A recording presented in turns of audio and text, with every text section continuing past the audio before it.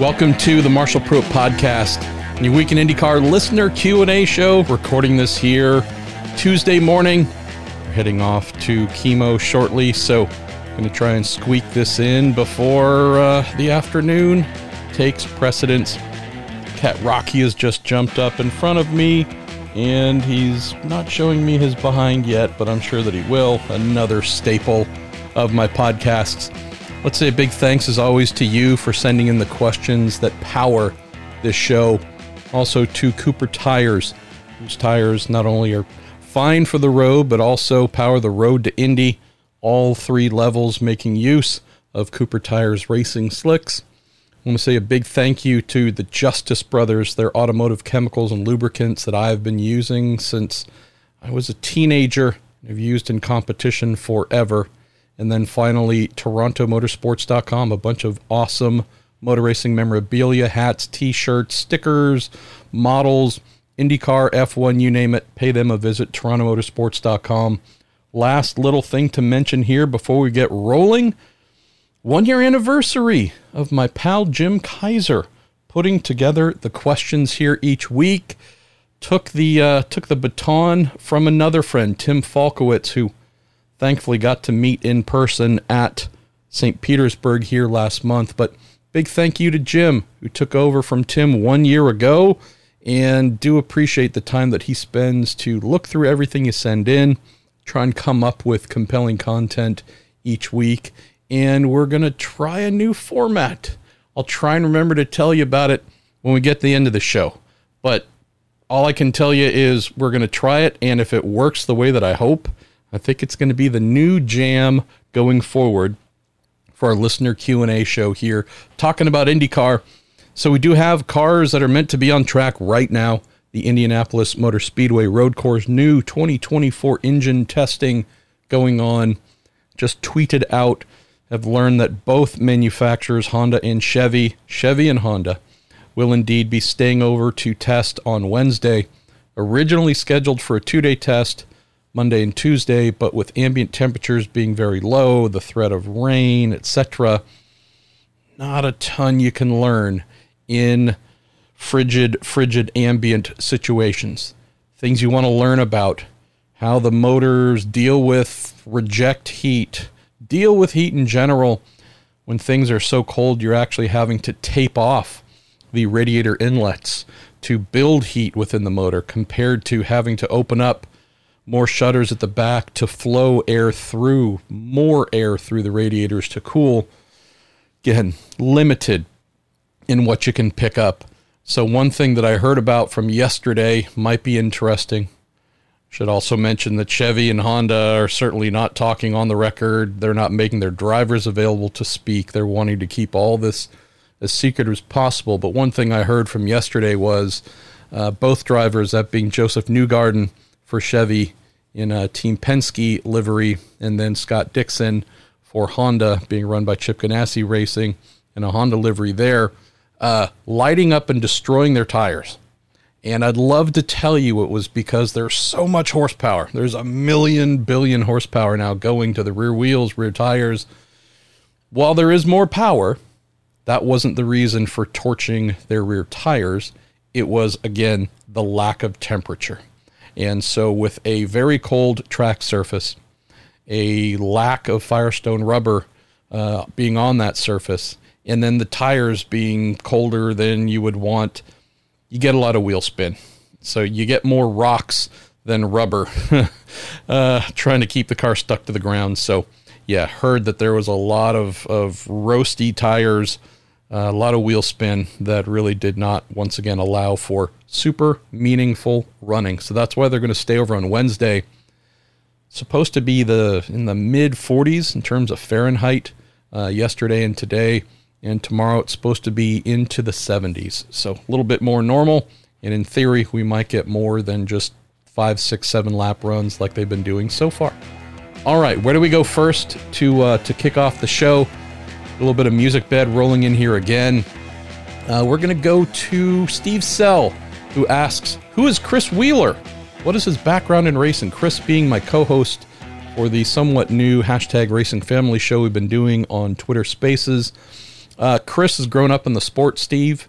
His father, Packy Wheeler, as he is known, they were the longtime sticker vendors for the IndyCar paddock, making stickers for just about everybody.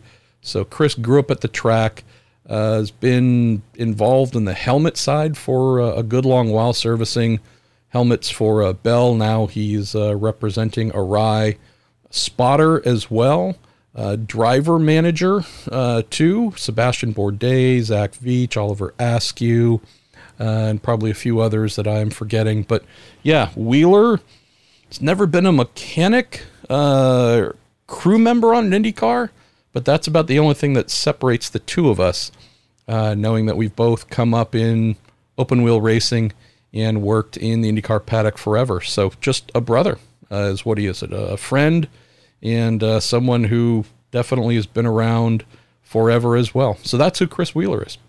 Vincent 1701, and thanks, Jim, by the way, for lining up some fun questions to open the show, since we have a little bit of a gap between Texas and Long Beach, so more random and fun here. He says, after watching the Oscars, have you ever been part of a team that had to break up a fight or get your driver to cool down so no fights would happen? Yeah, I think I've told this one before, Vincent, where, there's some folks that had to break up a fight I was about to be in the middle of with one of our crew members. I think crew chief, was that my last year? Yeah, 2001 at Gateway. I was just tired of the guy. His crew chiefy style was one of constant complaining, nitpicking, bickering, you name it. This guy had a approach that did not mesh with mine. And so he tried to do things in a very, I am the boss. I am the one and only word. I am the one and only truth. Any and all things must go through me. Nobody can do anything without my say-so. Nobody can laugh. Nobody can joke. If I'm laughing or joking, then you can too. But truly, a dictator's approach to things, Vincent. And nonetheless, when he wasn't trying to tell us how cool he was or how experienced he was, and again, how he was the best, he wanted to try and lord over everybody. And I don't know if it was just a personality style or if he thought it was a management approach that might work, but think of him like a coach who never has anything warm or nice to say to the players, and believes that even though you might have just scored 100 points, well, he's just going to hit you on that mistake that you made, the interception that you threw, or the turnover you had. That was this guy's approach. And it was somewhere mid-season, 2001 IRL season, where we went to test at Gateway, and whatever it was, I just had enough. And so he was yapping about something, sniping about something, and right next to where we were pitted, middle of the garage, there was the kind of deposit area for motor oil, any oily, dirty stuff, and then that was all housed within a small little roll-down door type garage where everything else was just wide open garages. And so I just had enough and told the guy, follow me over here, and we went in there and I closed the door behind me. And I was about to start ragdolling the guy, and that's when our truck driver, a Vietnam vet, a man from the heartland, a man who, with one hand, could probably pick up the two of us. He saw things escalating. I think he heard that from the back of the transporter, so that would have been 30, 40 feet away from where things were going down. However fast it was, he wasn't fast enough to get there and stop it from starting, but he did get in before any punches were thrown. And I was just at a point where I didn't care. I didn't care. And if I had knocked the guy out, had done serious damage to him, if I'd been fired by the team, if I'd been whatever, I was just at a place where I didn't care. And so that's on me. That's 100% on me. That's me not taking care of my mentals and me letting someone get way under my skin. And that's one of the last times that's ever happened. But yeah, so that does come to mind.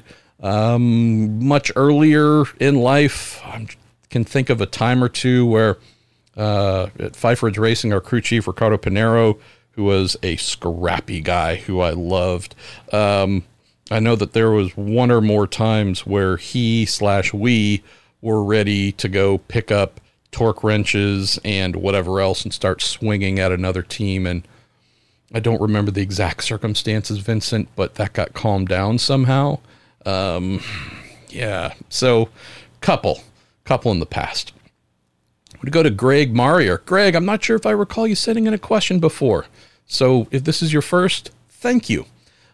He says, keep up the good work here and at home. Yes, sir. Says, watching Jimmy Johnson run ahead of Scott Dixon in the top 5 at Texas was good to see, but then his pit box told him that they had, quote, lost track of his fuel level, and he had to go into a fuel-saving mode that allowed Scott Dixon to get by him in the last few laps. To me, it looked like an F1-type move to get the more championship points for Dixon at the expense of Jimmy. Do you think there's any merit to that strategy call? That would surprise me quite a bit. If there was true, let's sink Jimmy to benefit Scott. And I know that maybe on the surface that might stand out as like, oh yeah, that could be a thing for sure. We're going to want to do everything we can to help our perennial championship favorite, and to the detriment of Jimmy, even though it's only one position. I'll just say this. If we're talking end of the year, and it's the difference between first and second, second and third, and Scott is indeed vying for the championship, do I think that kind of conversation could be held? Maybe. At least the way that Ganassi operates, from my understanding, there is a real pride and preservation of honest competition. The fact that they were fighting over 5th and 6th, that is what leads me to believe might be a bit far-fetched to think that there was some ulterior motives going on here, some negative strategery to get Scott ahead of Jimmy by telling Jimmy he needed to save fuel. If we're talking a higher position, I would think, not that I think it would happen, but I would think that might at least land a little bit more credibly.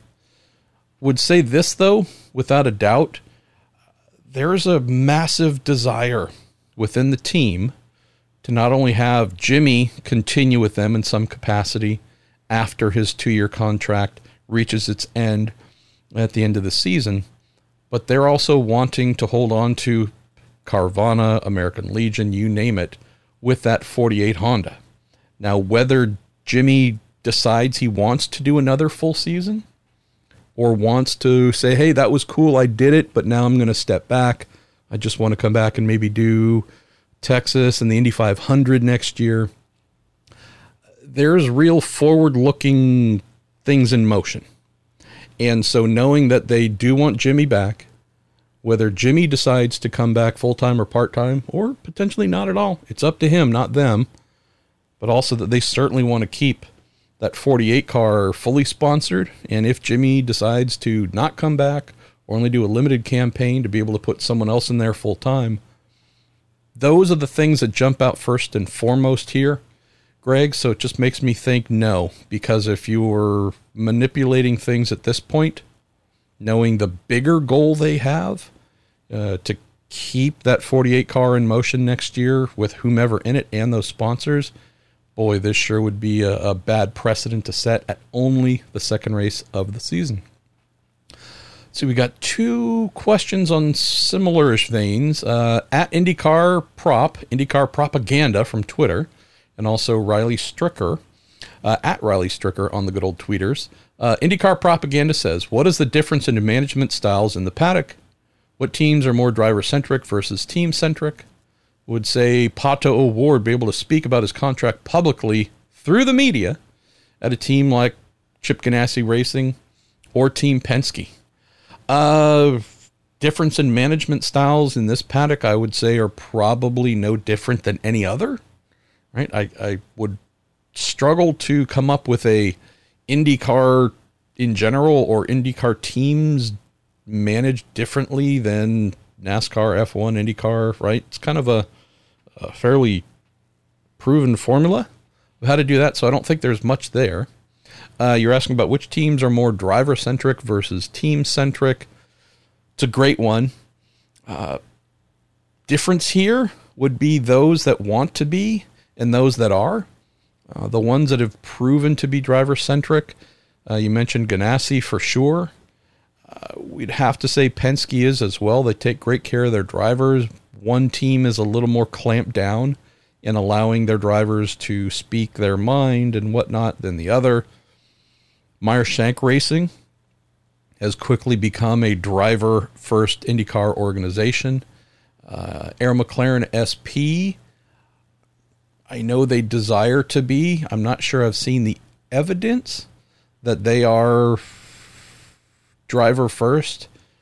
Feel a lot more team first. You fall in line with us instead of the other way around. Trying to think what else jumps out here among the other teams we might discuss in the space. Who else? I mean, the Coin team has been a little bit of a revolving door for a while, so it's hard to paint them as any kind, right? They're always welcoming new drivers. The Andretti team, I would say, is probably somewhere in the middle. Rahal Letterman Lanigan seems to be very team first, even more so this year. Carpenter as well. There's interesting dynamics here. The Foyt team, that does seem to be a very team first approach compared to being all in for the drivers, but is that changing right now? It's a good question that I don't have an answer to yet, just since we're so early into the season. So yeah, a lot of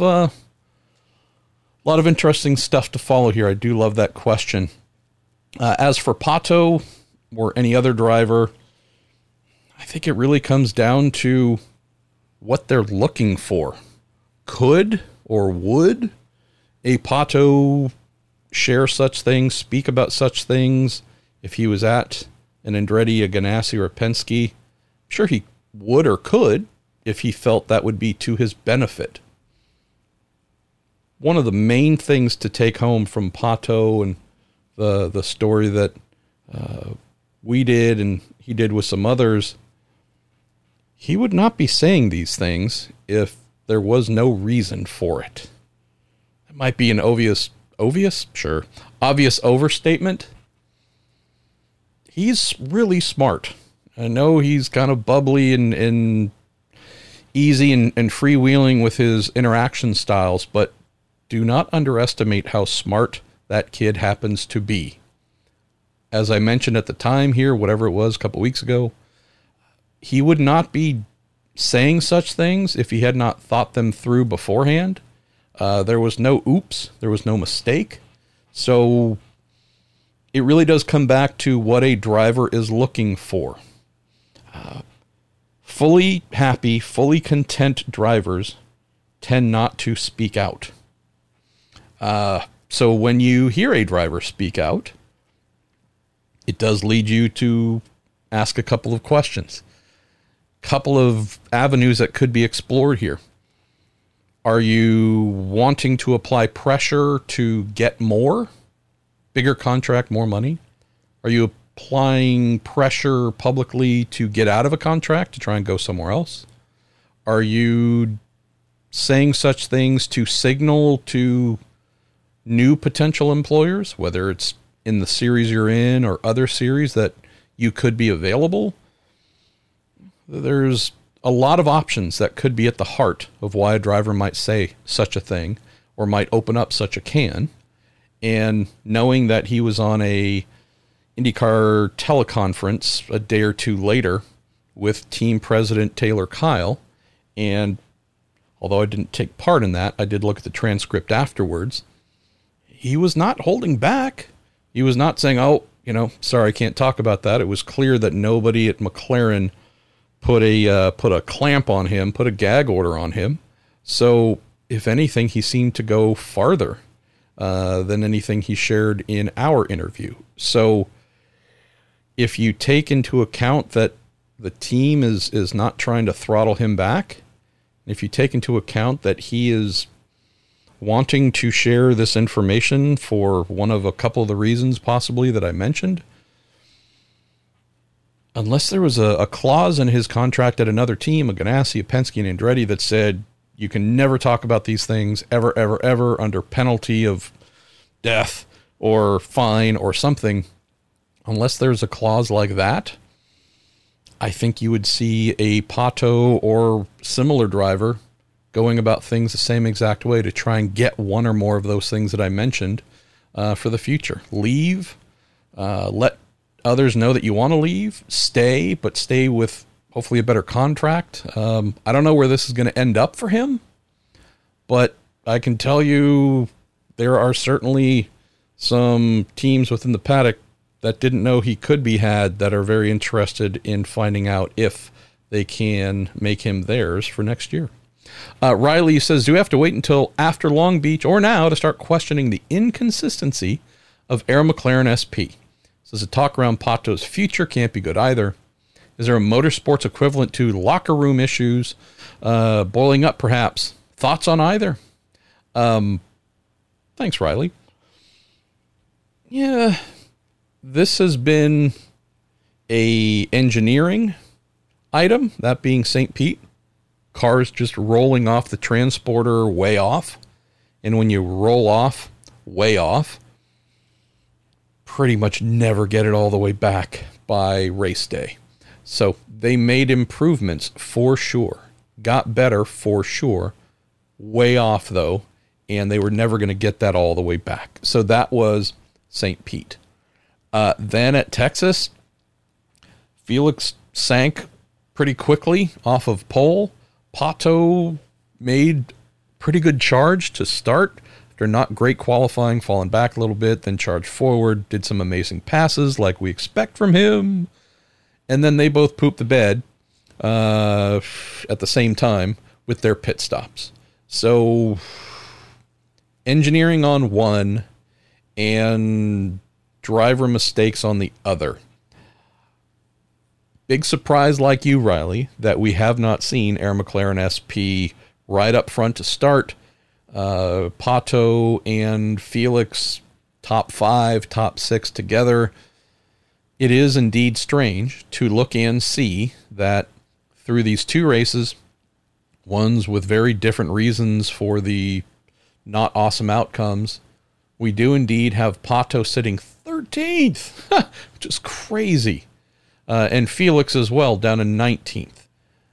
My guess, you mentioned do we have to wait until after Long Beach. My guess, knowing how fiercely competitive the people are at this team, I would think they have been working an even more insane amount of hours trying to make sure that when they roll out and do that first practice session at Long Beach on Friday, they are not miles off and scratching their heads. So I have to believe Long Beach is going to look like effectively the start of their season, with them being strong and competitive and running well throughout the entire event. That's what I have to believe, because if that doesn't happen, and if they are P12 and P15 at the end of that first Friday practice session, I think indeed we're going to have to start asking what has gone wrong, because it sure looks like enough changes were made in the off season for everything to go right. All right, we're going to go to Don Gregory. It says, MP, says you have the opportunity to bring the old Speed Wind Tunnel show back on Peacock. Other than yourself, who would you cast as the new host?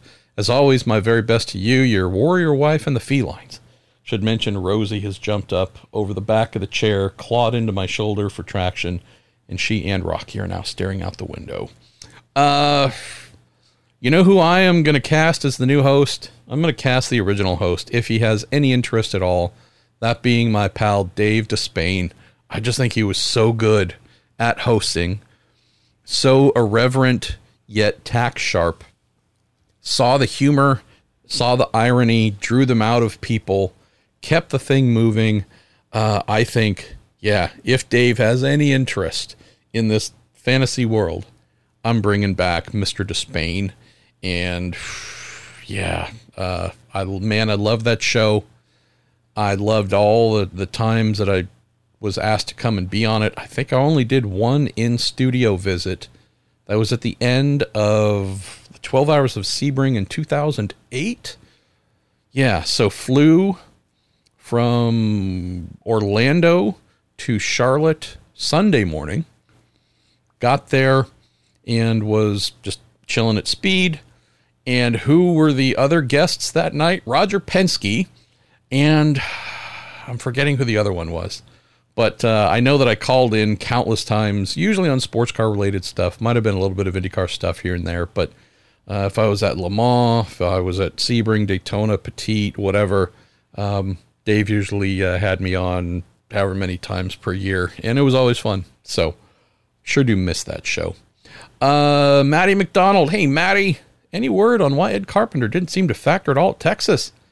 As Connor keeps saying in the hashtag Racing Family Sessions, Ed is an oval wizard. Where was the magic? I don't know. I haven't had a chance to catch up with Ed, and funnily enough, hi, Ed, it's Marshall calling to ask why you were kind of invisible, and I gave you the Mr. Invisible Award at Texas. Those phone calls aren't always answered, Matty, so I don't know. But I do know that when I see Ed at Long Beach, and provided he is in a position to run away from me, I will ask what was going on there and if it was just a little blip on the radar. Matty, you're back again. You say, recall you saying once that Honda and Chevy have learned so much in the last 10 years that a lot of the power gains in the new formula are coming from those areas rather than the extra 200 cc's of increased displacement, which mostly allows them to make that power reliably.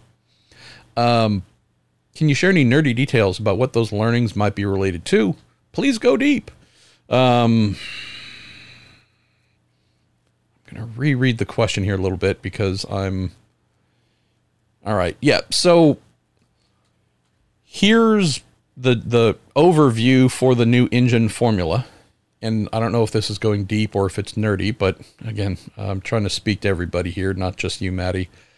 We have a situation where IndyCar has said we're going to a larger displacement up from 2.2 liter twin turbo V6 to 2.4. And here's the but. But that motor must fit into the back of a Dallara DW12. So what does that mean? Well, you're not really able to make a lot of substantial architectural changes. Hey, we are going to go to a super wide V angle or super narrow V angle or do, right, a bunch of stuff. What this is high. You get to have larger internal capacity of the motor, not larger external, something that has a vastly different silhouette or footprint. So that's the key thing here. That's what's keeping the new 2024 motors from being, again, radically different in shape and size than the current ones. As for what they learned, they're getting to do new blocks, new heads, new etc., etc. Sorry, I forgot to hit the mute on my phone, which just dinged because my wife texted me. You have a situation where they're able to put all that they learned into this new motor, allowed to maybe push it a little bit harder, not in terms of revs, but we have a situation where I'm sure they've had new ideas that they have not been allowed to implement with the 2.2s. There have been allowances to do new heads on the 2.2 motors, for example, but everything has to fit in the exact same place, right? So that somewhat limits the amount of modifications you can do. Here, they're able to do new heads, able to do lots and lots of new. It just all has the somewhat tight confines of needing to fit into more or less the same silhouette of the current motor. And so, yeah, I think I wish I could give you vast things that they would have learned. They don't share those items, but I can just tell you that from what they've told me, yeah, we've learned a ton, and we're not doing a drastically different motor than the one we've had before. We just have some more capacity, make some more power from that. We can ask each of those 6 cylinders to produce more power. I think what we're going to hear a lot about is, instead of radical ideas that they've been waiting to apply, I think we're just going to hear a lot about efficiencies that they have found and built upon, and an ability, you talk about reliability, an ability to play within a similar range of expectations where, hey, we know the general blueprint of these motors. And so for what we're doing with the new ones, yeah, we're not doing anything crazy. So we don't expect any major issues. I would say, to complement that, I heard of no issues on day one. Granted, they didn't do a zillion laps, but this speaks to what we're hoping for, of being able to get the horsepower up to 800-ish. I believe there's going to be increased boost allowance to make that possible as well. So put those things together, Matty, and until they're willing to really pull the covers back and talk about anything in depth, I think we're just talking more of an evolution than a radical difference with the shift from 2.2 to 2.4. Next up, Keith Lee, MP. Hope you and the family are doing well. Thank you, Keith. Just an observation, if you could, pass down to IndyCar leadership that Formula One and others do a phenomenal job providing some great content on YouTube, covering such topics as past and current rivalries in F1, technical marvels, recent changes, best liveries, hot topics, etc., etc. It seems like IndyCar, with its rich history and technical depth, could also capitalize on covering similar topics to boost fan knowledge and engagement. It wouldn't need to be produced by IndyCar themselves, but maybe a contractor, commission it, get someone there to develop and produce something for IndyCar. What are your thoughts? The pass things on IndyCar for me thing, I'm not really doing too much of that anymore. But yeah, I've raised the same point as well, Keith. Boy, it's an amazing asset they have with IMS Productions and 100+ years of footage and content. I know that I have offered in the past to be a person who does stuff like this. And while I probably don't possess the world's finest set of video editing skills or title and animation skills, I know folks that do. So yeah, I'm with you. There's just so much there. And yet,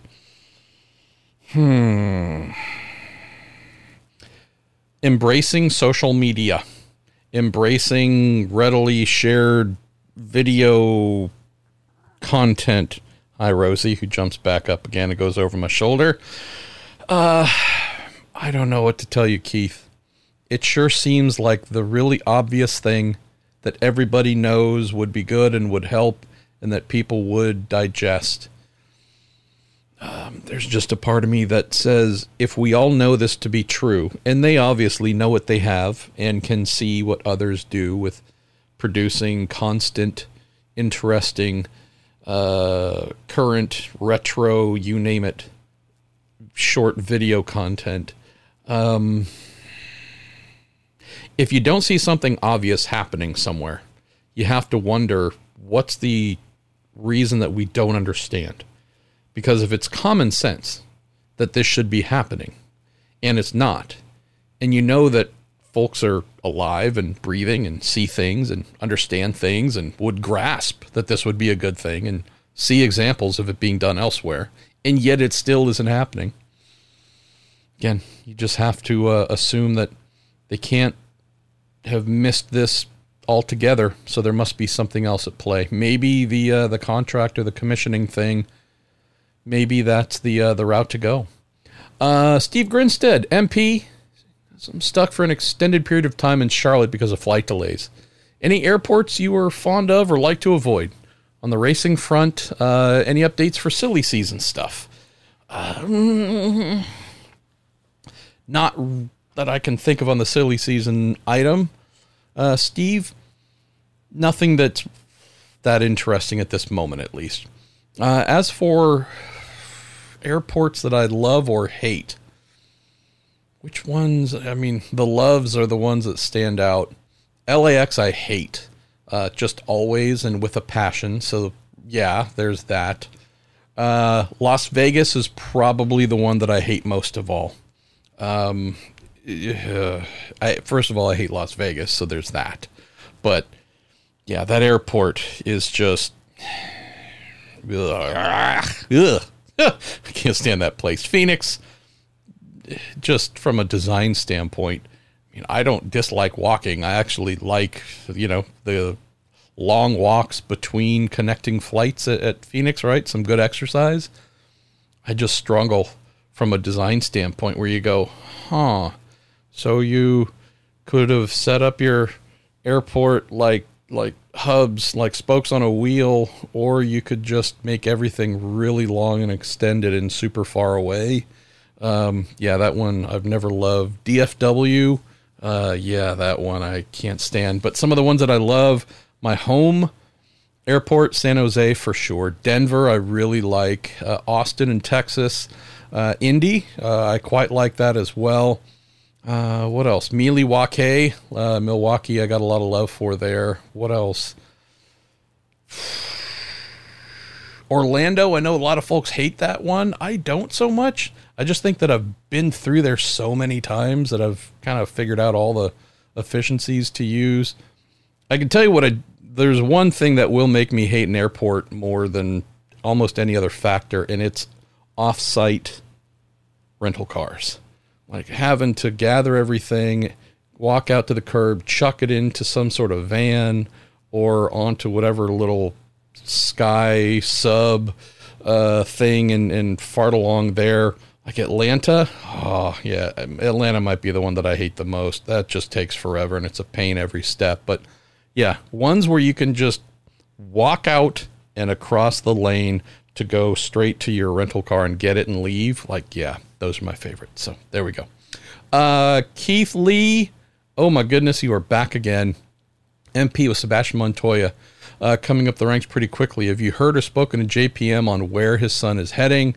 Is it a career in F1 or perhaps IndyCar? I haven't. Would also say it's probably a Sebastian thing, right? I don't know exactly where he wants to go. We were supposed to connect a couple days before Sebring, and I just ran out of time. But it's a great question, and maybe you can get the two of them on the show here sometime soon and talk about stuff like that. Lemur, you say, do you have any Miles Rowe updates? I haven't connected with him in a couple weeks, but I should reach out to him. Actually, it'd be a week and a half or whatever it is since I saw him at Texas. We spoke about everything other than his racing career. So I do need to reach out and find out. So hopefully I'll have an answer for you sometime soon. Pat O'Day, how you doing, Pat? Says MP, what do teams do with team shirts and helmets, etc. when sponsors, drivers, or colors change? Are the team property and just handed out per race? Also, do crew members tend to collect shirts or memorabilia? Great question. Thank you for sending this in, Pat. I know I asked you to take this from a Facebook post to an actual question for the show. Really depends on the team. I know of, let's see, I worked with one guy who's a crew chief, an IndyCar crew chief. I'm forgetting his last name. His first name was Brian. He was just the biggest dick in the world. But I remember him telling me how when he worked for Vince Granatelli, all the shirts, all the pants, all the everything were accounted for. There was absolute stock check going on, right? Inventory being done, and every single piece of crew apparel, even if it was just a polo shirt for setup day or travel day, like they all had some form of something on them. I don't want to say a barcode because this would have been the 80s, but whatever it was, some sort of something inside that made it very clear that this had a serial number and it belonged to the team, period, end of sentence. And if a pair of pants went missing, they were expected to pay for them. So I know of some teams that are very, very strict about belongings and even down to the clothing that you wear. Other teams, for the most part, not so much. I think the majority of the teams that I worked for, since most were either small to mid-size in IndyCar, were pretty lax about that stuff. And so I think that's why I have crew shirts from more or less every team I've ever worked for. Polos for some, hats for some. In most instances, for the smaller teams and the medium-sized ones, instead of everything being turned in at the end of the race, someone there being responsible for gathering them all and washing and taking them to dry cleaning, more often than not, you get the crew who self-manage that. So you bring home your sweaty stuff, you wash it all, you get it dry cleaned, and you bring it back with you. And that's an expense you handle compared to the team. So very, very varied, Pat, on how this stuff gets handled. I know for sure when you have some unique stuff, I don't know if the monetary side comes to mind, but hey, we got an amazing sponsor or a one-off thing. You always want to hold on to that stuff because it's cool. It's stuff that you and others will certainly remember. I think it was the 1997 Charlotte IRL race, the first ever, I think, Visionaire 500. Tony George had connected us with Richard Childress, Dale Earnhardt, so we had some Childress sponsorship on the car. I think, as the police go by here, Dale Earnhardt Chevrolet, Chase Authentics and whatnot, and so we had some special crew button-down shirts made. I think I still might have some of the stickers from that, since I was the one who was ordering the stickers and applying the stickers on the car. I had one crew shirt. I wore that thing a ton to the point where it was almost just threads. I think I might have just thrown it away. If I kept it, I don't know where it is. But so yeah, some special stuff like that you try and hold on to. You hope the team doesn't get too grumpy about wanting it back. We had for that race, I think what did we have? The majority of the crew shirts we shipped back, and we also added some, what did we do? Added some Earnhardt and Childress and I think Chase patches to our fire suits. Don't remember the exact reason why, but we boxed everything up and mailed everything back to, I forget where in Indianapolis. And whether we sent it to the wrong place or someone opened it up and said, aha, these things have value, I don't know. But I do know that after the race, because I think I ended up just wearing that crew shirt back on the flight home, which is why I had it. Everybody else's were basically lost, gone, stolen, whatever you want to call it. And I'm forgetting exactly what happened with the our fire suits as well. But yeah, I think someone saw that there was some pretty unique NASCAR Intimidator related IndyCar stuff here. And those went to new homes that, I don't know if they should have gone there. We're going to get down to, I don't know how many questions we have here, but let's go to Dan Rice. Actually, Dan, you are the final question, as I should mention, and I might pick up a couple more here real quick, but this is going to be the new format. I have asked my pal, Jim Kaiser, give me an hour or slightly less than an hour of the best. Whatever the stuff is that you like the most in terms of questions, it's going to be the new format. And there will be some exceptions. I will try to remember to mention it before we get rolling on those episodes. So if it's a big, crazy race where all kinds of drama happen and you've got a million questions, I'll mention it's probably going to be an overtime episode. Indy 500, that post-event episode is probably going to be beyond an hour as well. Pick a few others. But for the most part, unless there's a reason to go beyond an hour, I'm going to start limiting these to an hour or less. Just because with as busy as life has become, being the only person covering IndyCar for Racer and doing the Racer mailbag, which is a massive time investment, doing an hour and a half, 2 hour plus listener Q&As, honestly, it's just not fitting the time demands in my life right now. So hopefully you don't mind, but let's get to this last official question. We're actually getting done here pretty early, so that's why I'll roll in a couple more. But yes, the new format's going to be an hour or less, except for the obvious needs that will present themselves after whichever races. Dan says, MP, ridiculous follow-up to having a Money in the Bank seat for IndyCar races. Let's go back to the late 90s, early 2000s, and the hardcore title rules. We're talking about wrestling here, where the driver of the hardcore car can be challenged to a race at any time, anywhere. Any rules by someone who wants the seat. Let's nominate the 45 car that Ferrucci drove at Texas for this thought experiment. Wouldn't you love to see Charlie Kimball or Sebastian Saavedra challenge Ferrucci to a go-kart race after the race to get the car for the next IndyCar event? Or Jacques Villeneuve coming out of retirement by issuing an iRacing challenge for some midweek entertainment? Am I onto something, or have I gone too far in my attempt to blend pro wrestling nostalgia with modern motorsports? It almost sounds like the current WWE 24/7 title, where kind of anywhere, anytime, it can be challenged for. I love this. I do. I don't know if a go-kart race, though, is the thing that settles it, because if it's just people racing one another to get to race, I don't know. I like the idea of some sort of impromptu wrestling match. So I love the thought here, Dan. I'm going to give it thumbs up. Many, many thumbs up. Let's go to a couple more here quickly to round out the show. Andrew Miller, you're wondering why the engine test was moved from sunny Sebring to Indianapolis. Just knowing that most of the teams were meant to be testing here on the Indy Road course on Thursday. IndyCar said, you know what, some of those who are helping to facilitate the new engine tests really aren't going to want to be down in Sebring, then having to blast back and try and run their cars at Indy. So they just aligned everything at the same track. Vincent, you're back. So I saw a clip. Do we know what the specs are for the new engine, the power unit? Sounds like more RPMs from the test. There are none. There are 12,000 RPMs. So same RPM limit as a previous motor. As for specs, mentioned already, it's an increase in internal capacity from 2.2 liters to 2.4. The goal has been to push, call it average horsepower, to about 800.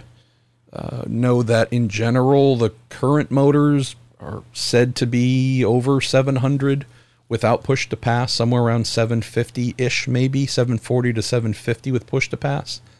So the goal is to get them up closer to about 800. And then the energy recovery system is meant to put about another 100 horsepower on top of that. So I would say 880 to 900 with full engine power and full electronic horsepower applied is what they're aiming for. Kevin Kemp, you're wondering, hey, it's crazy, but if NASCAR can take a car to Le Mans, why not IndyCar? It is a crazy idea. And yes, you cite all the reasons why it would be tough and why it wouldn't happen. And I'll just say that yes, those are all the reasons why it wouldn't happen. It's Mitsuki Matsura, you say, Marshall. Hi, Marshall-san. Honda's opened a new $124 million wind tunnel facility in Ohio. How beneficial would it be for a spec IndyCar, for a spec series like IndyCar in its Honda-powered teams? Very, massively. So yeah, this is only going to help them, for sure. Makes me wonder, could it be to the point to where IndyCar limits, put some sort of rule in place limiting the number of full-scale wind tunnel days they might be able to do in the future? I do believe IndyCar does rein that in a bit already, but we're talking about going somewhere else. I would think they might include Honda's new full-scale tunnel in that as well.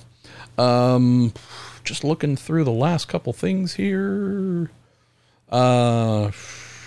B. Johnson 203 from Reddit. Do you think we could see Lazier Racing roll out an old car for Flynn Lazier if the field stays at 32? Says, I know it's been his goal, Buddy's goal, to get his son in there for years. I do not. They would need to update the car, wouldn't they, to aero screen and all that, and then get an engine lease. And yeah, I don't know if Chevy would get behind that, unfortunately. I think I might take Grant Stouter. Will close here with you. You say, Marshall, read your write-up on the potential hybrid. It's not a potential, brother. It is going to be a hybrid. Says, I'm intrigued how it would work. Would it be a standard piece, or could IndyCar teams have a form of brake steer with it? Use it as part of engine braking? Obviously nowhere near the crazy stuff, brake-by-wire stuff on the rear brakes in Formula One, etc. I'd heard that might have been a thing they were contemplating, but I've heard more recently that no, it's just going to be the normal pneumatic braking system, not brake-by-wire or anything like that. I think in terms of how it's going to work, I think it's going to be extremely conventional. Generate under braking, also potentially use the fiddle, the paddle that I wrote about attached to the steering wheel to generate possibly as well. And yeah, I don't foresee anything to start that's going to have any kind of brake steer manipulation, anything like that being allowed. Only thing that I know of is really trying to be very strong in keeping brake bias proportioning locked into place front and rear. So that's what I know. Y'all, got a couple more questions I could get to, but I do want to stick to this new format, and we are definitely done in under an hour. So big thanks to you for sending in your questions. If there are any that you really wanted me to answer and I didn't get to, do this. Normally I say send them back in. If you sent in something you really wanted answered, raise that on Twitter, not Facebook, because I don't look at Facebook as much as I once did. But if you sent in something, you want me to answer it, really want me to answer it, let me know on Twitter at Marshall Pruitt, and I will respond there. Other than that, big thank you to you again for all your questions. Be back next week leading into Long Beach. Big thank you as well to Cooper Tires and the Justice Brothers and TorontoMotorsports.com for supporting us. Jim Kaiser, 1 year anniversary. Thank you, brother. Look forward to another year and hopefully more. Do appreciate you, and you do a wonderful job of assembling everything here. Last little note, I should have mentioned in the beginning, if you want to join a growing family of racing fans, IndyCar fans, folks with big hearts, a lot of humor and silliness as well, join a racing family. We'll do that. Send an email to prudayrocks@gmail.com, PRUEDAYROCKS@gmail.com. One of the leaders there, one of the fine men, fine women will respond within a couple of days and get you added in to their big group chat. And again, talk about racing, talk about the show, talk about life, whatever it is. There's truly a growing and growing and growing racing family there called the Prue Day that I care for a heck of a bunch and appreciate. So, all right, y'all, we'll speak to you here soon.